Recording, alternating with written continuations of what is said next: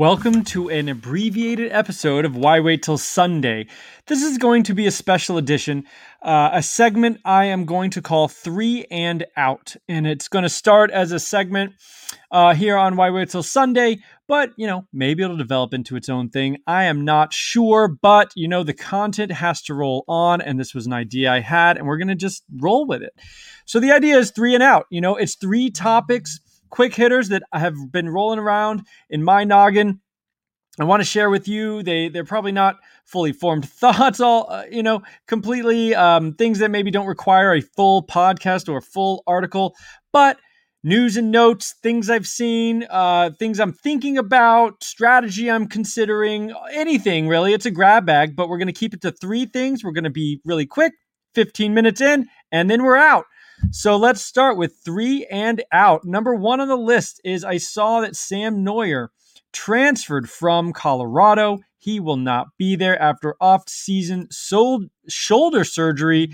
And that paired with the fact that Tyler Little has also transferred and gone to UMass leaves 2 quarterbacks pretty much on the roster fighting for that starting spot. One is JT Shrout. He is the transfer from Tennessee. This is a guy who couldn't beat out the absolutely atrocious Jarek Arntano in Knoxville. I cannot imagine he is someone they want to roll out there. And after that, it's Brendan Lewis. This is the true freshman last year. He is entering, I believe it's going to be redshirt freshman because he only played 1 game. He definitely got into the bowl game. I went back and took a look at the Alamo Bowl with his snaps. I looked at his high school tape as well. He is an interesting athlete, to say the least. He really does look like a legit playmaker with his legs. You love to see that at the quarterback position. Dangerous in the open field, has true dual threat capability. Even in the bowl game, they were drawing up designed runs for him in high school, put some pretty nice runs on tape, breaking tackles even, and with, good, not great speed. He's not Michael Vick out there, but good speed, can be dangerous. In the bowl game, he had, I believe it was 94 yards and a short yardage touchdown as well. Most of that coming on one really big run. Sorry, it was 73 yards in the bowl game, but still, I like him on the college side. Looking at him, the arm does not look next level, even in the bowl game. In fact, he completed 2 passes that, he completed 1 of 2 long passes, basically looked like punts. The other one was an incomplete, drew a PI call, which, worked out for the Buffs, but he took through 2 long shots and they just kind of came out of his arm like a rocket ship in a bad way. Like an actual space shuttle going straight up into the air and taking, like, basically playing 500 out there. So I didn't see drive in his passes. So that's concerning in terms of projecting all the way to the next level. But I think he could be productive in college for the Buffaloes next year, and certainly that dual threat is really what you want. And frankly, maybe my eval is wrong, and he develops arm strength, develops a better throwing mechanics, and kind of reinvents himself and keeps those legs under him, which is very nice, especially for our fantasy game. So, I'm interested at, just considering the fact his ADP is nothing. I mean, he's not even ranked on our CampusToCanton.com website. We rank 100 quarterbacks. He is not even ranked. He is also not in the ADP database, and these are 15 to 20 round mock drafts that all have gone into the database. He's a completely, I guess only now we can kind of start thinking about him as a starter. But I love dual threat quarterbacks, especially for fantasy. And if he's going to start, I have no problem, taking a swing on Brandon Lewis late in your C2C drafts, and probably late in your college fantasy drafts. Anything where a college player can put stats on the table for you, I think he's definitely somebody you want to consider. I, at this point, would not have any any dreams of the next NFL star, but he's a starting quarterback that gets plays with his legs, in a major conference. Anything can happen kind of on that, from that perspective. But, worth keeping an eye on. Brandon Lewis for Colorado, kind of a newly minted starter in my book. He played about a half in the bowl game, looked pretty good, led a couple scoring drives on a otherwise abysmal performance by Colorado. I don't think JT Shrout's a threat to literally anybody at the FBS Power 5 level. So I think it's Brandon Lewis. Next on the list, Darwin Barlow transferred out of TCU. Boy, oh boy, that means even more wheels up for Zach Evans. It was a little bit of a three-headed monster last year at Texas Christian. I'm sure they're still going to mix in a bunch of their running backs. They really pride themselves on, having all these running backs and divvying up the carries and having like five guys. There's a poster, I think, a promotional poster for the Horned Frogs. It's got like Dugan and four of their running backs, and it's like led the Big 12 in rushing. So it definitely excites them and the fan base, the fact that they can just run the ball for days. But one of those guys said, not me, and he's out. So Darwin Barlow, I know he's got some fans. Our colleague at Campus to Canton, Felix Sharp, kind of likes Darwin Barlow, and he may be a fine player, but he's no Zach Evans. Zach Evans is great. He's got long speed. We've talked about Zach Evans on here before. I think we're going to see a breakout, and this just clears the way a little bit more for Zach Evans to do his thing, to get even more carries. And, if Texas Christian wants to win, I think it's Zach Evans. There are a couple other guys on the depth chart to take these 82 touches that Darwin Barlow leaves behind. There's Imari DiMaccardo. He's a redshirt senior. I think he's a guy who plays football for Texas Christian. And then there's Kendre Miller, who's a sophomore converted high school linebacker who actually had pretty good efficiency in a yards per carry point of view last year, but, was like fourth or fifth on the team in carries, and they're still there. But, interesting, Barlow was the leading rusher behind Dugan. He gets all the carries, Max Dugan does, as their dual threat quarterback. But Barlow was the leading rusher in terms of carries. And so it's kind of interesting that he must see the writing on the wall, which kind of tells me, Evans was going to be the guy. I really do not think these other characters are going to be the guy. So I think Barlow saw the fact that he was not going to get, the same amount of usage that he did the year before and said, all right, I'm out. Could be other things, of course, but I think that makes some pretty good sense that that's what happened. And I just think it means Zach Evans continues to be a value. I mean, he's going after guys like Kendall Milton. He's going after guys like, I've seen him after Jace McClellan, two guys at absolute blue chip schools, but who have questionable usage coming into their second year, not guaranteed starters in their second year, which means they're going to have just 1 year as juniors to make a mark, hopefully go to the next level after one big year. Of course, that can happen. But we've also seen guys want to put another year on the books. Maybe they're getting interesting feedback from the NFL, like Najee Harris, who came back senior year. And there are some people that don't care at all. They love it. They say Najee Harris, put it on tape. He is what he is. He's great. I don't love running backs that stay 4 years. It's not even an age thing. It's an age thing indirectly. It's not that, he's 22 going to the NFL instead of 21. It's just that the NFL wasn't impressed enough as a junior for him to be coming out and drafted. Whereas then you have J.K. Dobbins and Cam Akers coming out. They're getting drafted. They're getting reps and, learning the speed of the NFL game already after only 3 years in college. I just think you're a better athlete. I think you're a better, more impressive specimen for the NFL to say, come out, we're going to draft you relatively high,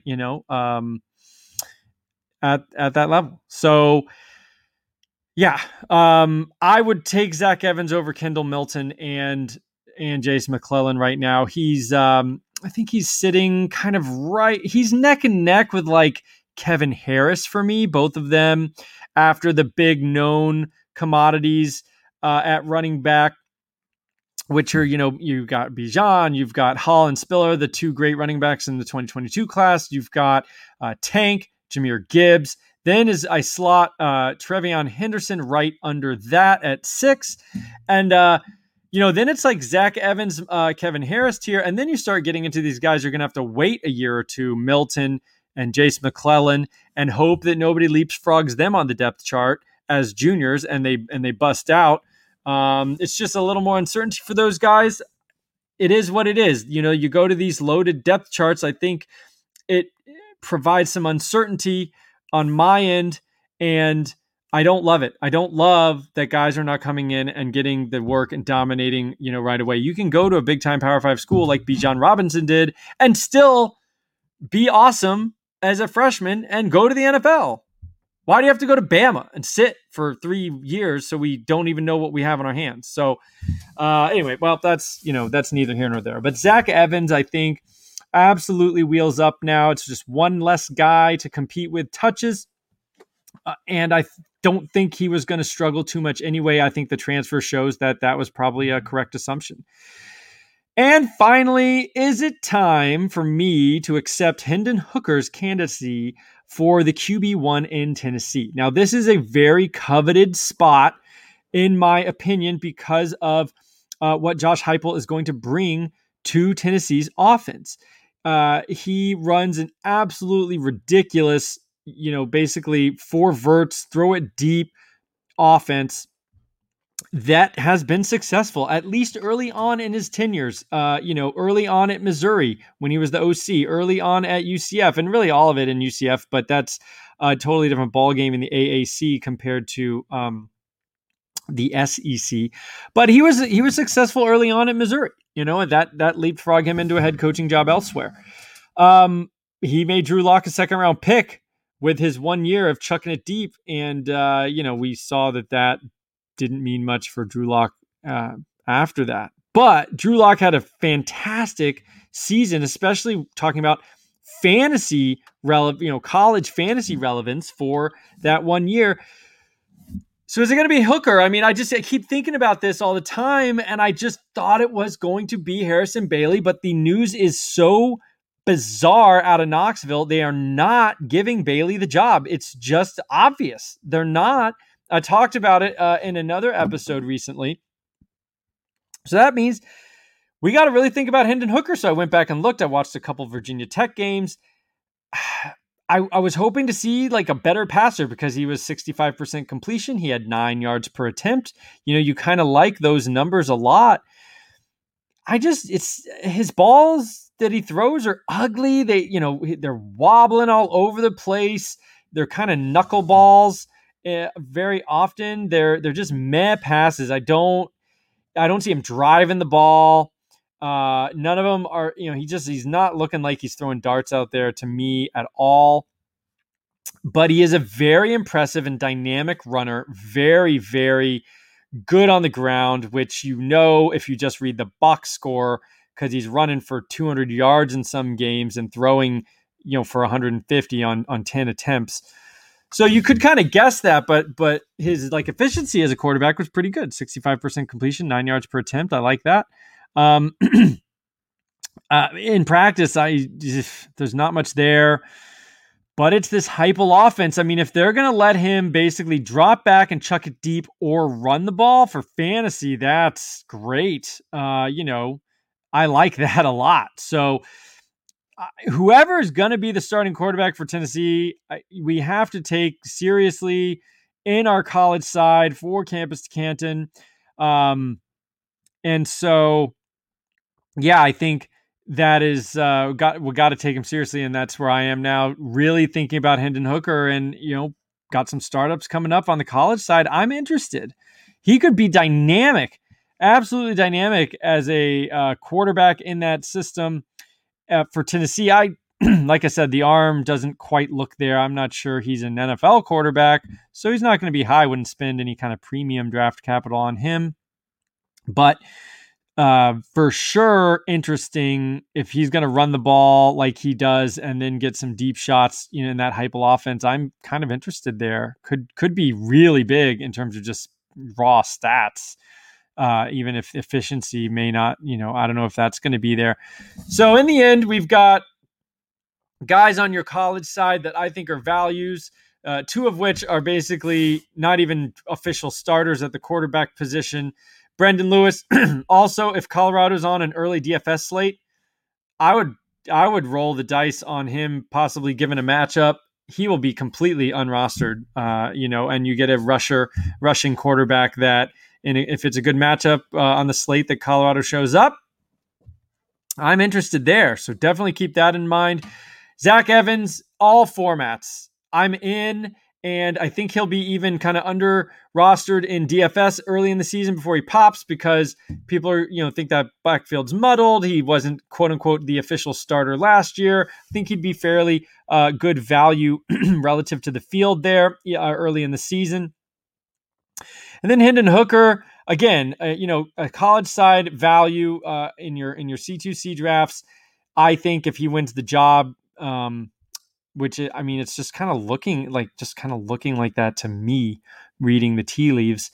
And then also, again, I'll roll out a lot of that. I'll do a Tennessee stack week 1. I don't care if they're on the slate, because that offense has just historically been really good for stats, for pure stats. And their defense is going to be absolutely atrocious. So definitely do not forget about Tennessee. I think they're, again, a value both on all facets, because they were so terrible for the last few years. But, jump on them now. Maybe people are just saying, oh, Tennessee's Tennessee. They're terrible. I'm not sure everyone is really realizing what Heupel can do there.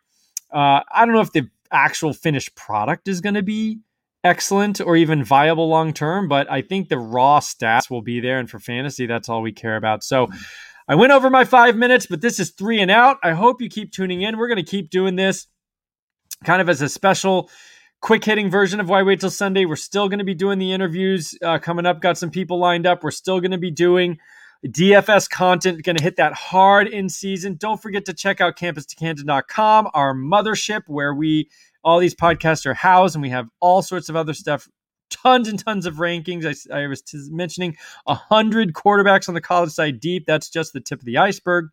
We've got amazing data apps done by Jarek Backus. We've got incredibly data visualization. You can compare players across time and, in space. It is anything you need for anything college fantasy football. And of course, we also cater to the NFL side, because C2C, you have to worry about both. It's anything you want. The Discord's popping. We've got 2022 freshmen profiles and kind of notes being shared in the Discord on that right now. So get a leg up on rising seniors in high school. That's going to do it for me. Thanks for tuning in, and we will catch you next time.